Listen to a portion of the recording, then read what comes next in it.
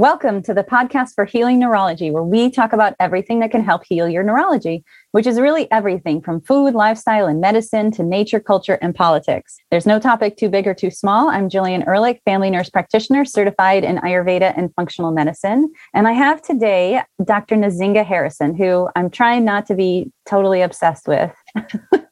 But I keep telling her that, so it's an open secret. So Dr. Harrison is a well-respected physician and educator and is the chief medical officer and co-founder of Eleanor Health, an innovative company built on equity and justice that develops mental health medical homes for individuals affected by opioid and other substance use disorders. As host of the In Recovery Weekly podcast by Limonada Media, she engages a large audience on topics related to addiction. As co-founder and vice chair of the Board of Physicians for Criminal Justice Reform, Inc., she leads advocacy at the intersection of health and criminal justice. She earned her bachelor's degree in biology with Spanish and chemistry minors at Howard University, completed medical school at the University of Pennsylvania School of Medicine, and completed general psychiatry residency at Emory University. She is board certified in both adult general psychiatry and addiction medicine and has spent her career treating individuals with serious, persistent mental illness and addictive diseases and advocating for stigma reduction, justice, and equity in healthcare. Currently, she holds adjunct faculty appointments at the Morehouse School of Medicine, Department of Psychiatry, and is campaign psychiatrist for Let's Get Mentally Fit, a public education and stigma reduction campaign. Dr. Harrison, welcome. Thank you. Please call me Nzinga. And okay. I'm sorry I sent you the longest bio ever. Perfect. People got to know who you are. We are multifactorial, and you got a lot of facets to what you do and what you know. So they all deserve to be said. Thank you. So let's get started. I think actually About You is a good way to start. Tell us kind of about how you got interested and like what you do and some of the pots you've got fingers dipped in. Yeah. I always start the story like it was a cold fall day in September in Indianapolis, Indiana. So I was born in Indianapolis, Indiana, and raised, stayed there for the first 18 years. And the context actually is important. Growing up, my dad was an electrical engineer by night. That was his second job. His first job was commander of the local Black Panther militia. My mother was a public school teacher who then kind of like went up through the administrative ranks and became chief of human resources at the public school system in Indianapolis. And so we were really raised advocates from the very beginning. Advocates, educators, raise your voice against oppression and marginalization and racism. And so I knew very young that I wanted to be a doctor. I didn't have any doctors in my family, so I don't know necessarily where that came from. But very young, I said, like, I'm going to be a doctor and a teacher. And I'm grateful that I had two parents that were like, yup, do both, right? Like there was no child. You have no idea how this works. And so I left home, went to Howard University in DC for undergrad, then went up to Penn for medical school. And I had the intention to be a pediatric surgeon. And so, you know, in medical school, you have to rotate through all of the various major systems, physiological systems. And I was a super vocal opponent. Like I couldn't believe they're going to make me do 6 weeks of psychiatry when that's not even real medicine. And I only get to do 3 weeks of emergency medicine and 4 weeks of general surgery, right? Like all of my classmates will tell you, I was like, this is unbalanced. And holy smoly, I did my psychiatry core rotation as a medical student. And it grabbed me because it immediately became evident to me, and this is back to date myself, literally in the year 2000, that the healthcare system did not care if people with mental health conditions, and especially people with addiction, died.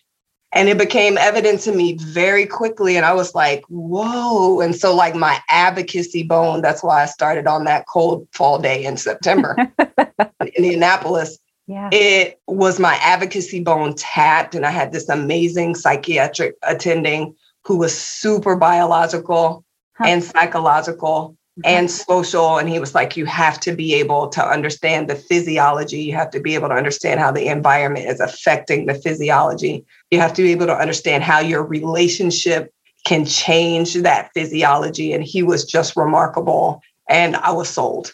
And from there, I was like, I'm going to do psychiatry. and I'm going to do addiction medicine. And it started as a medical student, and here I am. It's amazing. Have you seen the field change? Yes, I have definitely seen the field change. And it's so funny. I feel like it's kind of like the Big Bang.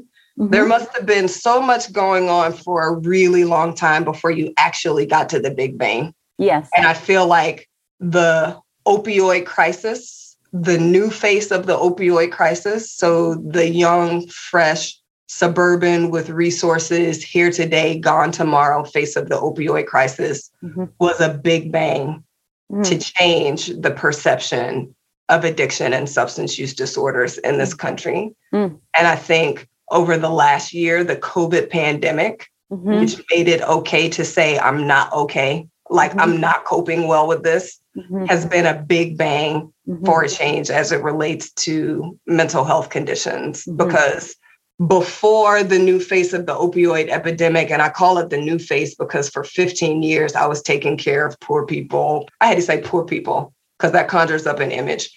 People without resources who have been marginalized in communities that are under-resourced, people of color who are dying of heroin overdoses. For a decade and a half, I was taking care of those folks, and there was no compassion. There was not adequate resources, even within the medical establishment. The stigma and discrimination and mistreatment was so high. And that really started to change with the new face of the opioid epidemic. So I feel really hopeful that this trend of stigma reduction and understanding substance use disorders, specifically other mental health conditions, as well as actual chronic conditions, will put us on a path to better outcomes. We need that talent. I mean, we need people back in our society. Finding their optimal health, doing what they're here to do. That's right. So tell us the correct way to understand and think about addiction and substance use disorders. Ooh, okay. So the correct way to think about it is exactly the same way you think about, I'm going to use two physical illnesses that are easy for people to grab onto, diabetes and cancer. And I'm using those two things. I'll start with compassion. So my personal and professional thesis, backed up by data, is that compassion, connection, and relationships drive health. And so when we're talking politically, culturally about this country, we are all pack animals, right? Yes. And so the different ways we kick people out of the pack, whether as a woman, you're being discriminated against, kicked out of the pack, as a Black person, as a transgender person, as a person who's growing up in a poor community, as a person with addiction, as a short person, as a person who's overweight, right? Like as a person who doesn't have luscious, long, beautiful, glossy hair, like all of the things that we value in this country. And then we bully and marginalize and oppress people along those lines. All of those are creating illness. And it's creating chronic illness. And the way you approach a person who is sick is with compassion. So as soon as a person says, I've been diagnosed with cancer, the compassion inflow is overwhelming. The position is, I don't have all the answers, but what can I do to help? What barriers are in the way for you getting this cancer in remission? And I'll do what it takes to help you do that, right? Yeah. If we approach substance use disorders and addiction the same way, we will get better outcomes. We don't approach it that way. One, we don't even make it safe for a person to say, I think I might have an addiction, or I think I might be drinking too much alcohol, or I think these pain pills might be getting out of control. We don't even make it safe for a person to say that. But then when they do say that, the response is, what's wrong with you? Make better decisions. And that response is actually detrimental. It actually drives the illness and makes the illness worse. I saw you were going to say something, but so before I go on to diabetes. Well, I was thinking about, as you were talking about, when you look all over TikTok and Instagram, when people shave their head for cancer, the most tender moment is when their mother, their father, their partner, their brother, their kid shaves their head with them. Yes. And there's a sense of, we are in the foxhole together. Yes. And that does not happen. Who gets in the foxhole with a heroin addict, an alcoholic? That foxhole is considered messy, dirty, unpleasant, gross. And so no one jumps in there, even though cancer is all those same things. You have diarrhea, you vomit blood. Yes. I mean, you have surgeries and things removed and there's wounds. Yes. And so, You and it doesn't scream at necessarily people. smell nice. Yeah. Yeah. Yeah. And so Right? these are foxholes we need to just climb into with each other, no matter what. That's exactly right. We need to climb in. And I think one of the reasons we don't climb into that foxhole, and I'm going to tweak your language just a little bit, you know, I'm militant. So you said with the heroin addict, with the alcoholic, the same correction I made on myself a minute ago when I said poor people, because I think we have to be very careful about defining people by that, what is frequently perceived as a negative, right? Yes. And so people with heroin addiction, people with alcoholism, like putting the person first, you can see I'm also working on it in real time. The reason we have to climb into the foxhole with those people, or I think the reason we haven't climbed into the foxhole is because we've been made to believe that it's those people. Right. Right. When and in we reality, label them by the addiction. Right. Exactly as I did. Yeah. Yeah. And so it's like, if we can, one, start seeing that it's not those people, it's us people. Yes. And then like also it's not an addict, which comes with all sorts of conjurings. It's a person, then that makes us more willing. And I think that's really like back to the comments I made about the opioid epidemic and COVID was like, this is us. Yeah. This is my people. This is all of us. This is me. Yeah. And of course, that makes you want to climb in the foxhole because you don't want to see people you love, people like you suffering. Yeah. Which is what addiction is. Addiction is suffering. It is suffering. So that's my cancer corollary. That's the first quote, right way to look at it. The second right way to look at it is as a chronic medical condition, diabetes. Mm-hmm. And so we don't expect a person with diabetes who has a blood sugar crisis to have to go, their blood sugar is so high, they have to go be in the ICU for 5 days. Mm-hmm. We don't discharge them from the ICU with no medicine, no education, no nutrition support, and say, if you really want to keep your blood sugar down, you will.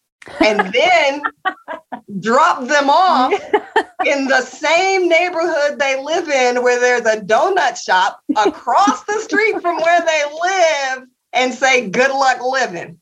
Yeah. We don't do that because it makes no sense, right? We don't do that because we understand that diabetes is a chronic medical condition that needs biological interventions, medication, that needs psychological interventions, keep your stress down, that needs social interventions, diet, exercise, food, nutrition, that need cultural and political interventions, even though this is a new way of thinking for medicine, right?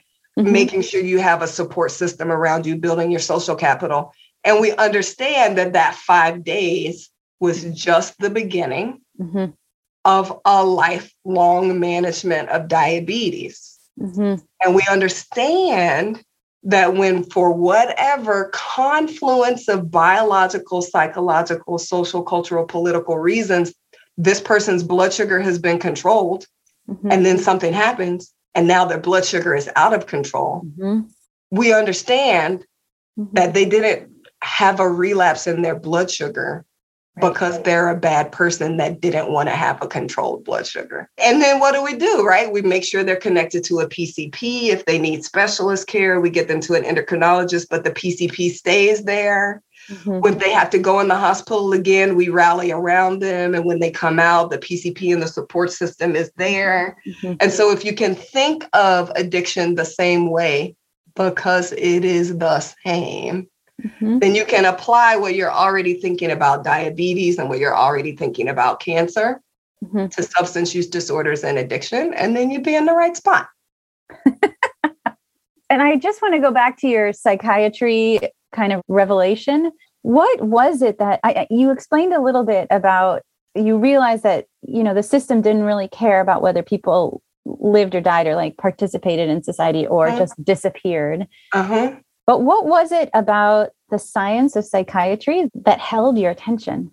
So I've been a scientist since I was little. Like when I decided to be a doctor, it's because I loved science and anatomy and like learning about the human body. And so the first thing that grabbed me was that I really just had no idea a science existed. And so that's why I was such a vocal opponent. Like, why are you making me waste my time on psychiatry rotation? Because the only thing I knew about psychiatry was Freud. And I'm not dissing Freud because Freud had a lot to offer. And I definitely do like insight-oriented interventions with people. But all I knew was lay on my couch and tell me about your mother. And I had no concept of the underlying physiology and biology. And so in my core rotation, when I was learning about the prefrontal cortex and executive functioning and impulse control and the neurotransmitters that drive that, norepinephrine, and the motivation, the dopamine pathway, which like helps you notice those things that will keep you alive and help you propagate a species, and serotonin and the amygdala. And I was like, holy crap. I was like, so you mean to tell me, just like there's cardiac physiology, there's brain physiology? Because I understood brain physiology as it related to seizures and strokes and multiple sclerosis and paralysis and Guillain-Barré. But I didn't understand brain physiology as it related to thought and emotions and behaviors. Yeah. And I was like, people on the podcast can't see my face, but like I was in awe. And it really, I'll tell you the story of this little girl. And she was 16, so she wasn't little. But it's 20 years later, I still can never tell her story without crying, but maybe today will be the day.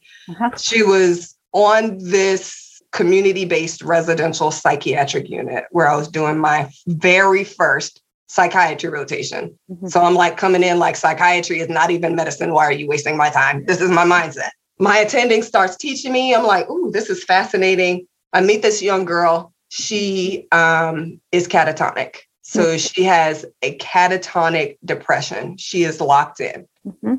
My attending told me and showed me the research studies. Even though she can't respond to you, she can hear you. So you need to interact with her every day. You need to sit with her. You need to talk with her. She was getting ECT, electroconvulsive therapy, for her catatonia. And so that was my job. As a med student, I went and every day I sat and I probably spent like 30 minutes to an hour with her, split up in different blocks, and no interaction. Waxy flexibility, blank stare, couldn't talk, like severely catatonic, had to be fed, etc. She got into her ECT course, so she's probably like 5 or 6 sessions in, and she woke up. Wow. And she woke up. Here's where I get choked up every time. And she said, I heard everything you said to me. And what I was saying to her is like, it's going to be okay. This ECT is really going to work. You're going to be able to go back to high school. You're going to see your friends. Like, that's what I was saying. I was just pouring compassion on her. Yeah. As she woke up and she could tell back to me what I said. And she said, I was trying to talk back to you, but I couldn't. But I heard all of the nice things that you said. And in that moment, I was like, I'm going to be a psychiatrist. Like that little girl. Yeah. Brought it home because it was like the abject wonder of the physiology of catatonia. Yes. And ECT, but the power of the relationship. Like once she woke up, that had been part of her healing process. Yeah. I know.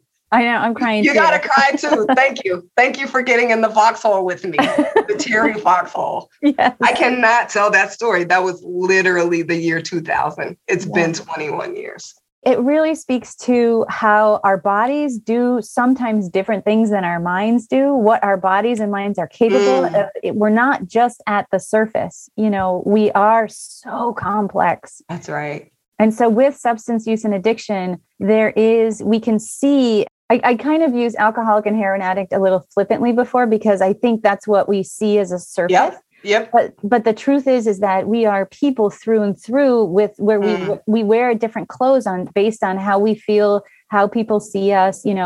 Our identities change over the course of our life. And of course, nobody knows the number of identities that we have inside of us. Yes. And so all of those things remain there, the complexity and the depth, So my 93-year-old grandma once said to me, when I used to visit her, she would have me sleep in the same bed with her and we'd fall asleep holding hands. And she was so endearing. And she would, she said to me, Jillian, in my mind, I'm the same person I was at 16. And I'm the same person I was, when I was 10, and now I'm 93. And it's like, what happened? She said, I look in the mirror and it's a surprise every time. But it's that idea that we carry all of that. Yeah. And we carry it. I think people hear us say that sort of thing and they think we carry it emotionally or we carry it psychologically, which is absolutely true. We also carry it physiologically. Like everything that has happened to us turns into chemicals and electricity and messages between our physiological symptoms, and we carry it with us, right? And so I think really appreciating the importance of that mind, body, life connection, like they're inextricable, because everything we're experiencing is being coded into our physiology and then really into our DNA through epigenetics that we're passing to the next generation. Exactly. So how do those individual experiences then become, because what I see in your fascination with psychiatry is not only the individual, but also how do multiple individuals or how does any unique individual play into a social, political, and cultural realm? Yeah, I think that's such an important question. And so I try to think about this, like I say, when I'm convincing medical professionals and non-medical professionals too, when I'm making my case about addiction as chronic medical illness, then I point to the heritability coefficient, right? And so if you look at the amount of any illness that is contributed to by your DNA versus the environment, then that gives you the heritability coefficient, kind of like a percentage. And so you look at the heritability coefficient for addiction, and it's between 40 and 60%.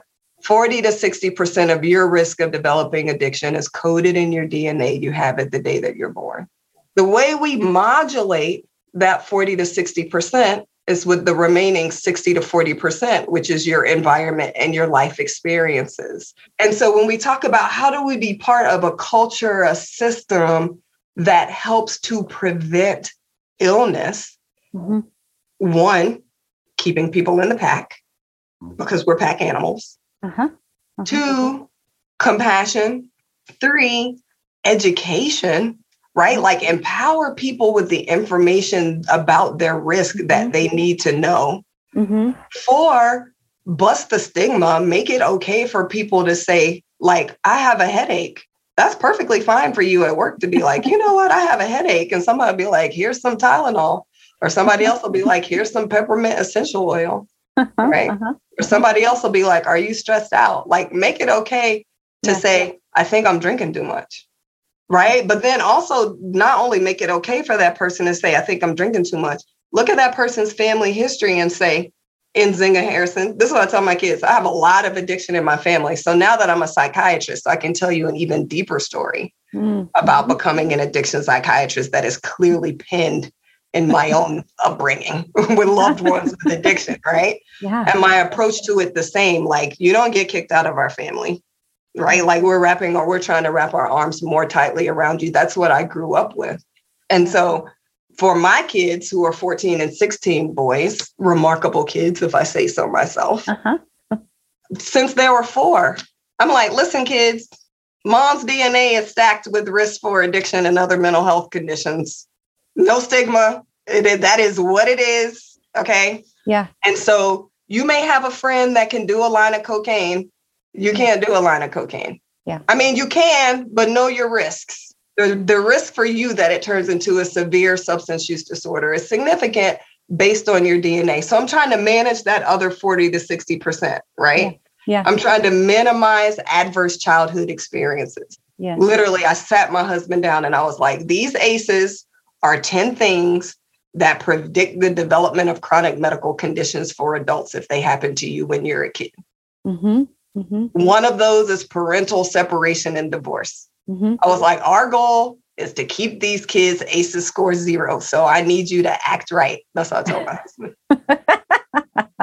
He was like, you need to act right. I was like, okay, we both will. Right. Oh, but I say like, happy wife, happy life. Happy wife, happy life. Hello, everyone knows this. Right. But it was like, arm the kids. And then sit down with the kids and say, these are the ACEs. If any of these things happen to you, like come talk to me and dad about it. Yeah. Right. These are positive childhood experiences that mitigate the risk of ACEs. Try to practice positive childhood experiences. Be that one adult in the kid's life. Be in the community, generating that sense of community and connection for people. Jump in the foxhole for a person you see with addiction. That's the way, but it is starting with that knowledge the same way breast cancer, right? Like we start telling young girls at 13 years old, do your monthly breast exam. If you have a family member with breast cancer, it's even more important because your DNA has put you at risk and you live in, a house where people smoke and that's increasing environmentally, that's increasing your risk. Like empower people.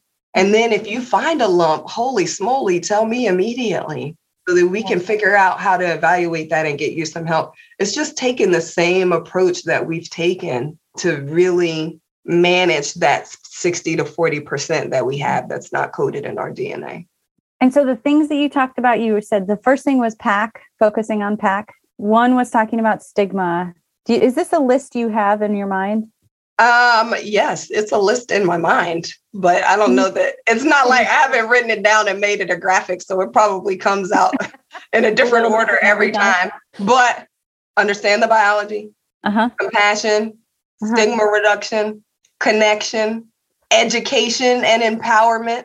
One issue I think we can all agree on is that we are really confused in our country about who is in our PAC. In this day and age, for whatever reason, it's more about like who isn't in your PAC so you can protect your PAC. How do we think about widening our PAC and staying safe? Man, that is a deep question and I love it. So I think, and this is definitely cultural and definitely turns into health and illness. One thing is that it is difficult to not have to find a PAC for safety when your basic needs are not being met or when your identity is being threatened.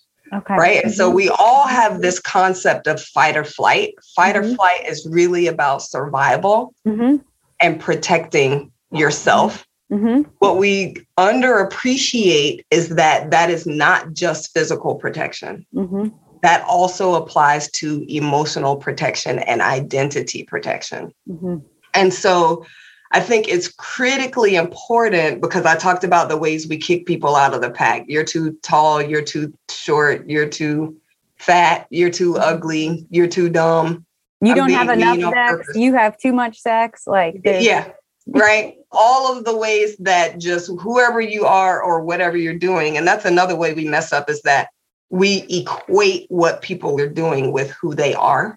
And so all of the ways that we judge people for that are ways that we're kicking people out of the PAC. And so we have a country full of vulnerable, injured people without that basic need of acceptance being met. That makes you in a position of fight or flight. That then makes you have to protect yourself against other people.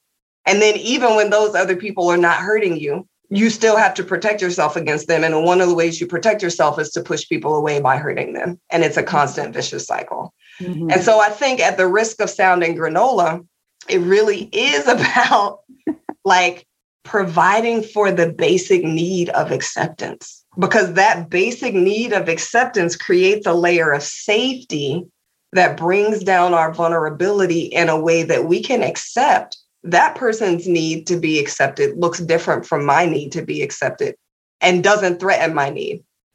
So to use like a very easy example, as a cisgendered person, a transgendered person's need to be accepted, like The fact that you're transgender does not threaten that I'm cisgender. Mm-hmm.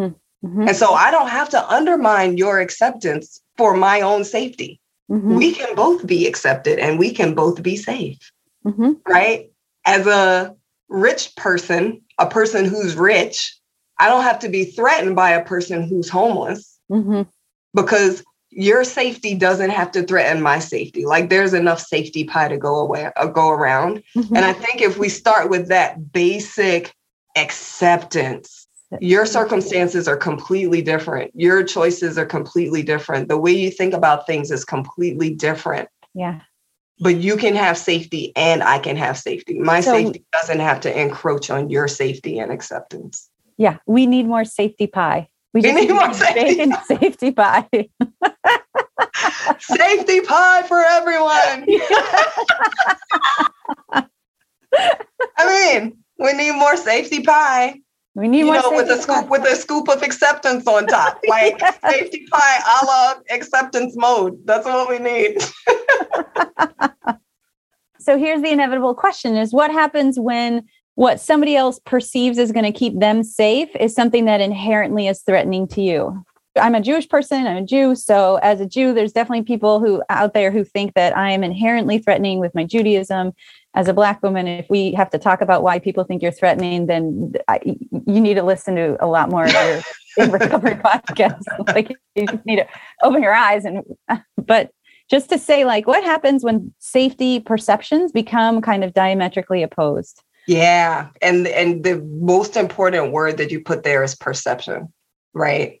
Because in reality, if you look at the basic things that keep us safe, which is the dopamine pathway, food, water, nurturing, sex, those are the things that honestly, from an emotional and physical survival perspective, keep us safe.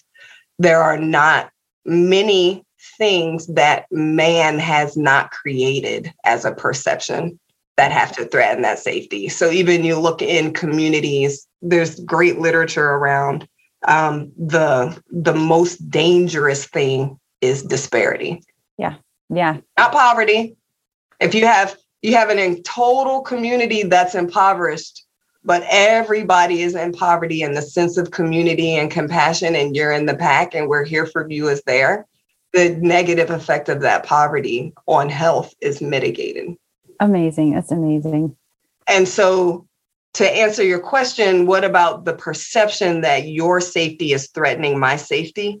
I really think of this as just like generational work. Okay. It's generational work because we have so many of these perceptions that have been coded into our value set as truth. When they're not truth, they're perception.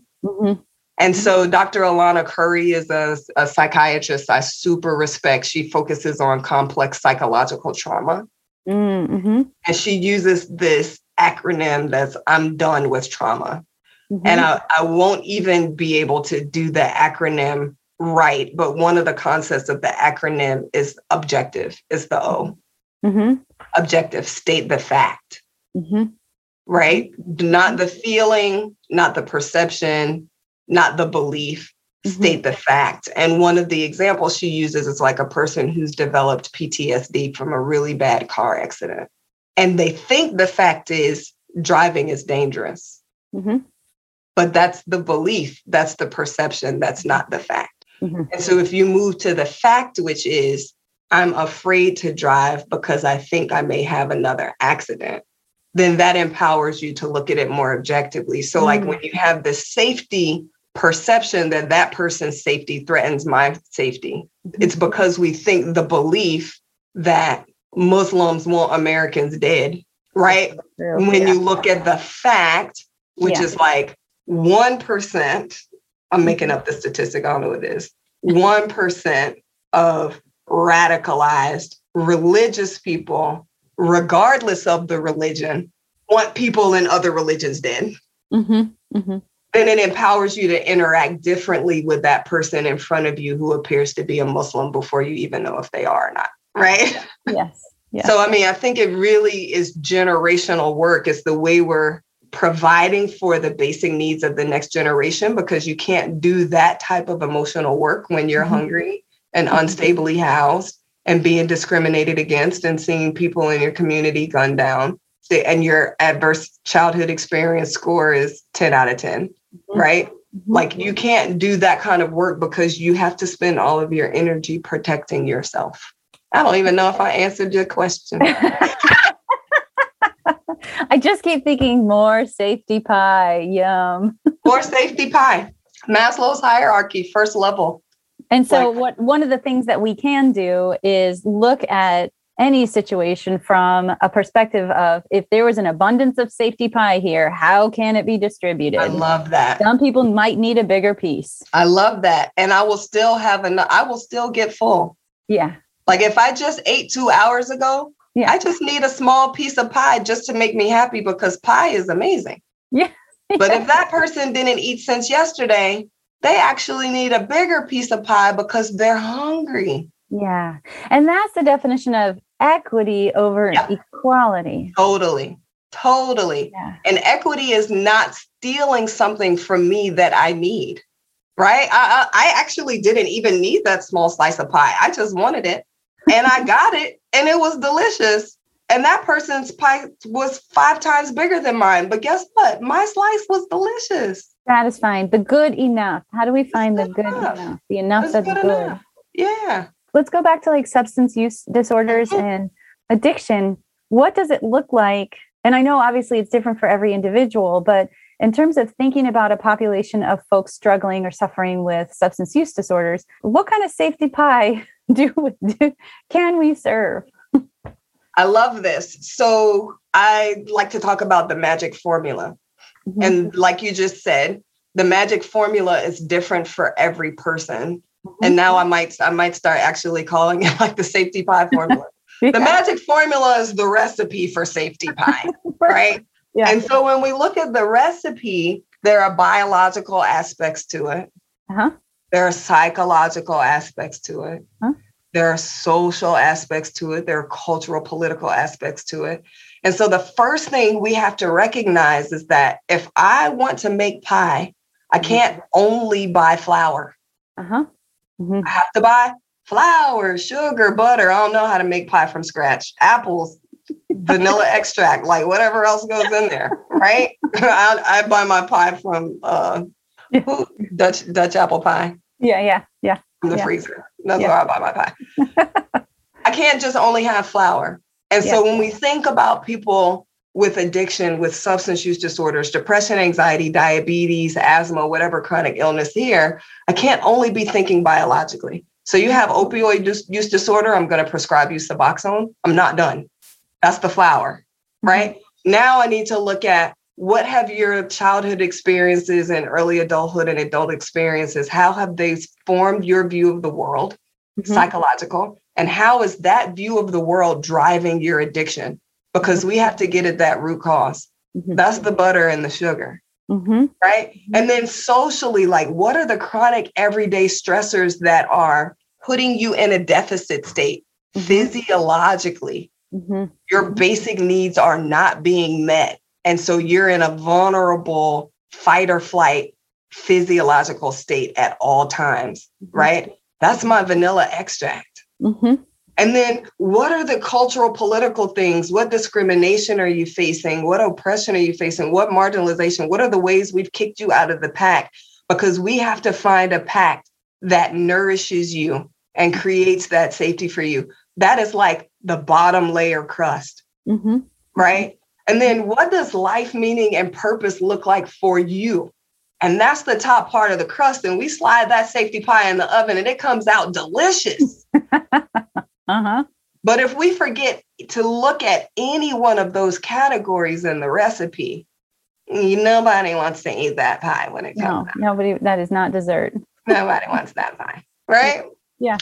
So that's kind of the way to think about it. And what you grab out of each one of those, or how many you have to grab out of each one of those, is different for every individual. But the buckets, like if you haven't looked in that bucket, right. you have missed an opportunity. Like some people need a little more butter. Some people need a little more sugar. Some people need a totally gluten-free pie. Some people need a gluten-free pie, right? Yes. Like I always laugh that when I drink coffee, which is infrequent, I drink a little coffee with my cream and sugar. Uh-huh. Yes. Whereas my husband drinks his coffee black with a ton of sugar. Uh-huh. Somebody else just drinks it black. Yeah. Right? Don't give me black coffee. As much as I love all things black. No, I'm just kidding. Yeah. Don't give me Don't give me black coffee. Like that's not going to help me feel better. And so talk to us a little bit about Eleanor Health and like how you serve pie. This analogy is really getting traction. It is. This analogy is really working. I love it. So we founded Eleanor in May of 2019. And it was for two reasons. One, because we recognized that the current healthcare system is serving to people with substance use disorder is missing a lot of ingredients. It is not delicious. It is not giving anybody safety. Our outcomes are terrible. Yeah. So from a clinical perspective, because unfortunately, a lot of the treatment systems we've developed in this country for addiction are punitive and disparaging. So like you can only have pie if you're not hungry anymore. That's right. So unless you don't want it, then we can't. Yeah. You can only have insulin if your blood sugar is controlled. You can only have chemo if your cancer is already in remission. Yeah, it doesn't make any sense. Doesn't make any sense. But this is the system that we've had for addiction treatment. And then also on top of that, like you can't have any insulin unless your blood sugar is controlled. Your blood sugar is controlled, that's because you're a bad person you don't have good decision making. Yeah. Or you can't have chemo for your cancer. Oh, you have cancer? If you didn't want to have cancer, you wouldn't have it right now. That's how we treat people with addiction. And so our first thesis clinically at Eleanor Health was like compassion and connection and longitudinal relationship has to be the foundation. If we understand addiction and other substance use disorders and mental health conditions as chronic health conditions, then we know when people are suffering, they need compassion and warm arms. They also need a longitudinal thread through what is expected to be a long journey. We also don't tell people with cancer, you're going to relapse, even though there are definitely aggressive cancers where we know the risk of relapse is substantial. We say, this is the risk of relapse, and this is everything we're going to try to do to keep you in the minority, right? 90% of people relapse in 7 years. This is everything we're going to do to try to get you in the 10%. But people with addiction come into treatment and they say relapse is part of the illness. Like, what? That is not nice. That is not nice. Even though that is accurate, I feel like you could present that to me in a more hopeful way. Yeah. Yeah. Right? Yeah. So we can say like in the first year, without adequate supports, 40% of people with addiction will relapse. By the way, that's the same number for hypertension and diabetes and asthma, even though people think treatment for addiction doesn't work. It's the same. Right? Here's everything we're going to do to try to get you in the 60%. And once you get to a year, that falls to this. And once you get to 5 years, that falls to 15%. Here's and so, no, this is not a 30-day rehab because we got to get to 5 years so that your risk can fall to 15% or less. Right?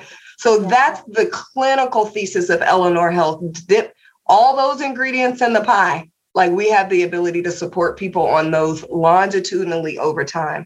Yeah. The business thesis of Eleanor Health is that our healthcare system is about healthcare, not about health. And so you go for a service, a bill drops, you pay the bill, and that incentivizes systems to drive quantity of care. Because the more services the system provides, the more financially sustainable the system is. And it doesn't matter whether people are getting better or not. That's what I saw in medical school. People are churning in and out and you can disappear. There's somebody else to come in here and the system is still going to run. And it doesn't matter to us whether you got better or whether you died. And so the thesis at Eleanor Health is that we don't want to be driven by volume of services. We want the financial sustainability of Eleanor Health to be dependent on people getting better. It incentivizes different workflows. It incentivizes different operations. It incentivizes us to be able to reach into every piece of bucket to make a delicious pie or to connect you to community resources that can help us do that. Because if a person falls out of our care and they go on to be very expensive because emergency room, residential accidents, their quality of life is terrible, their health outcomes are terrible, our finances are at risk for that. Right. So not only does it matter to us because you're a person and you joined our community and we put warm arms around you and you invited us into your life. And thank you for that. Like, one, it matters. But two, financially, we are incentivized to come find you and bring you back into the back. And so what have your outcomes shown? Our outcomes are amazing. They truly are. So our outcomes show we practice harm reduction. So we are able to stand for people who want complete and total abstinence from all substances. We stand in that posture with you. For people who want controlled use of a substance and abstinence from another substance, we stand in that posture for you. For people whose illness is completely in active phase and is severe and controlling use is seemingly impossible right now, but there are other ways to reduce your harm by keeping you in the pack. We stand in that posture with people. So we practice the whole spectrum of care. And even with our community members who are actively using and their illness is in the severe stage, we have shown 70% of our people have had an improvement from their first depression screen to their second depression screen. Wow. 70% have had an improvement from their first anxiety screen to their next. 70% have had an improvement in their drug use, even if that's a reduction, right? Because this is what I say. If I have a person who is using heroin IV 4 times a day, that's 4 times a day I have to worry about that person dying. If I prescribe Suboxone, and that takes their heroin use down to 3 times a week, I just reduced the number of times I have to worry about that person dying from 4 times a day to 7, which is 28 times a week, to 3 times a week. That's amazing. Now, if Nzinga had her druthers, would it drop it to complete abstinence and I don't have to worry about an opioid overdose at all? Yes. But will Nzinga take a reduction from 28 to 3? Yes, Nzinga will. Those are great odds. Yeah.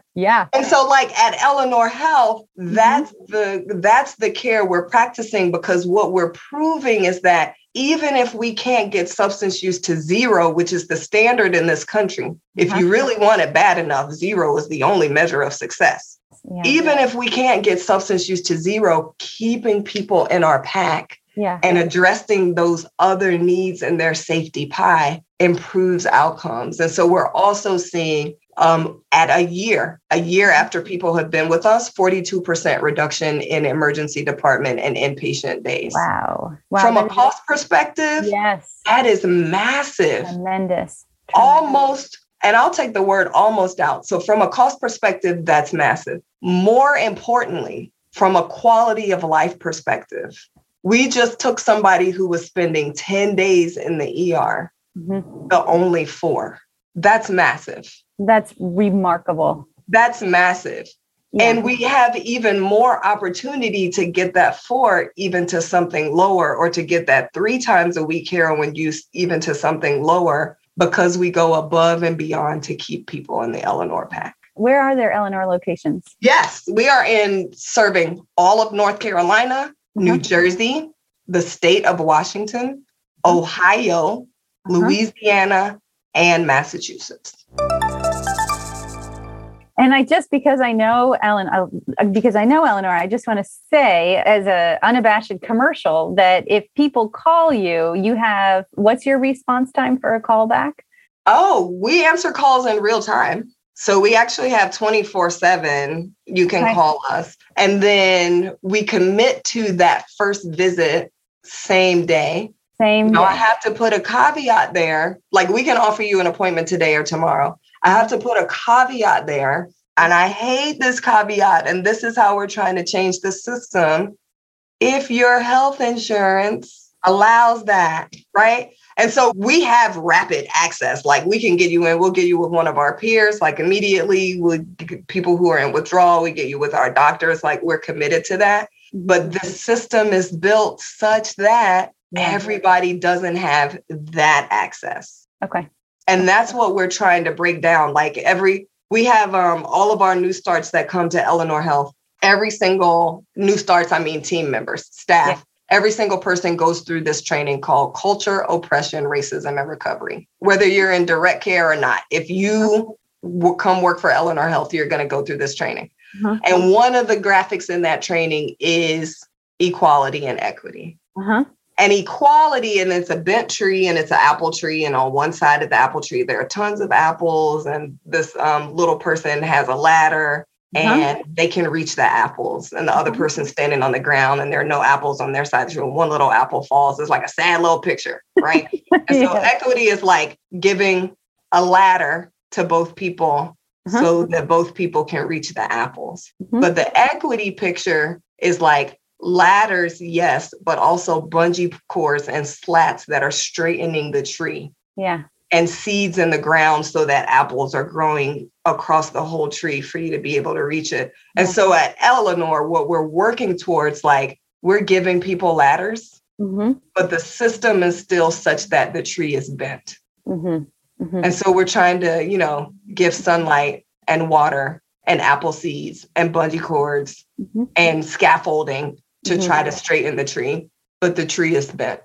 Those are the pieces you start with, right? So as you have said throughout, like, this is generational change. It has been generations in the making that this tree has become bent. And so this is, you got to keep the pointy end moving forward. So you see it, you're attending to it, you're working on getting the people who need apples now, and you're working on straightening the tree later so that other people can get apples sooner in the future. That's exactly it. That's great.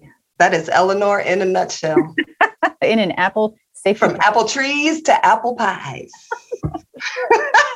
It's the most American thing that exists. We totally need an Eleanor Health safety pie graphic. I love it. Oh, it's great. You mentioned as you were talking safety pie, and I was like, you were like, this is. I was like, never forgetting. I love it. Oh, that is so great.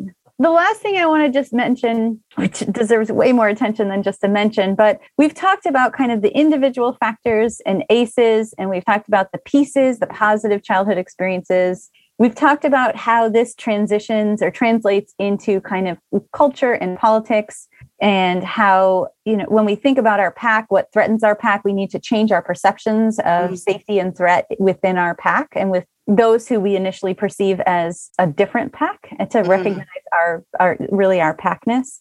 Can you talk a little bit about your work with the justice system?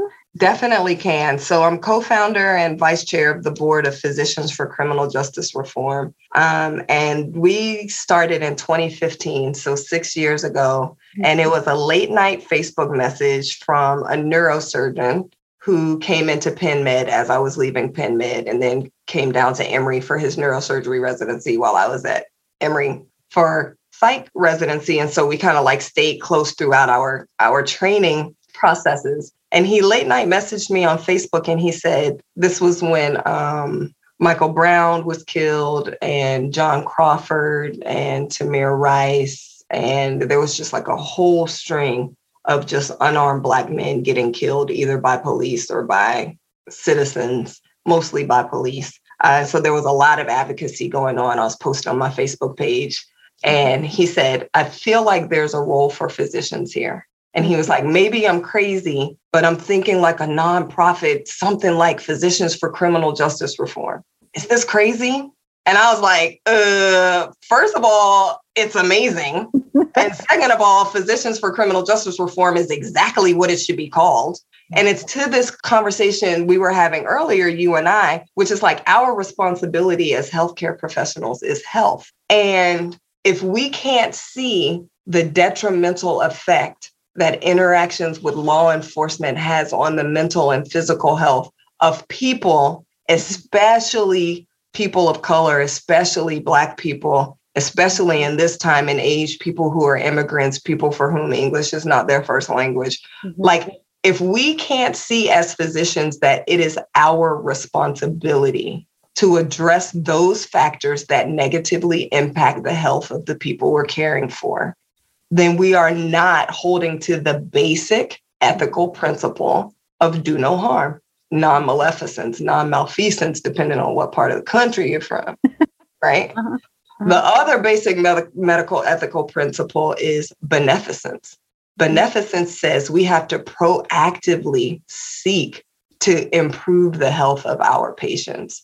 And so we form Physicians for Criminal Justice Reform to advocate at the intersection of criminal justice and health. And a lot of it is raising the awareness of physicians that this is our responsibility.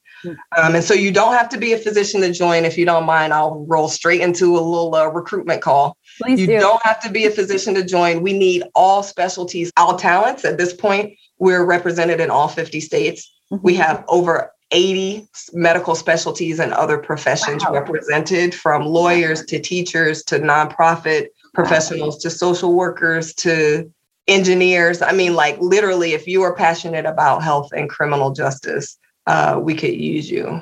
And so it's been a remarkable journey, but the charge of that organization is to reduce the negative impact and detrimental health effects that result from interactions with the criminal system. And we're allies to the criminal system. We provide education, support, feedback, consultation. You know, we have that pack mentality for kind of us in our family, our neighborhood, our community. We can have that with our colleagues, with our professional and personal worlds. And then we need to have it vertically with all levels of our society, which includes that whole political realm from top to bottom. Yes. And that includes the justice system. That's where, you know, we know that laws have been encoded, you know, not in a balanced way, not in an equal way, since the beginning, obviously, of our country. And so making those corrections is going to continue to take generations. So thank you for listening today with Nzinga Harrison. We've got lots of ways to continue this conversation through Facebook, Instagram, and Twitter. Please be sure to share this show with your friends. We welcome your rating and review wherever you get your podcasts, and feel free to send topic requests to podcast@centerforhealingneurology.com. We love that you've joined us today to discuss how to make our whole world medicine. We rise or fall together, and we're committed to doing what we can to make as many of us as healthy as possible. And this takes all of us, including you. Thank you for listening, and we'll see you next time.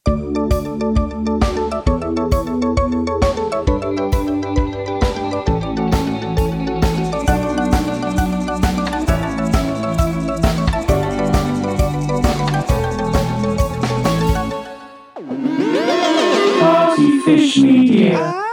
Party Fish Media acknowledges that it operates and records on indigenous Duwamish and Puget Sound Coast Salish land that is still home to the Duwamish tribe. This land is stolen in violation of the Point Elliott Treaty of 1855. We are committed to uplifting the name of these lands and community members from these nations who reside alongside us. For more information on this land, its people, or ways you can help, visit duwamishtribe.org or realrentduwamish.org.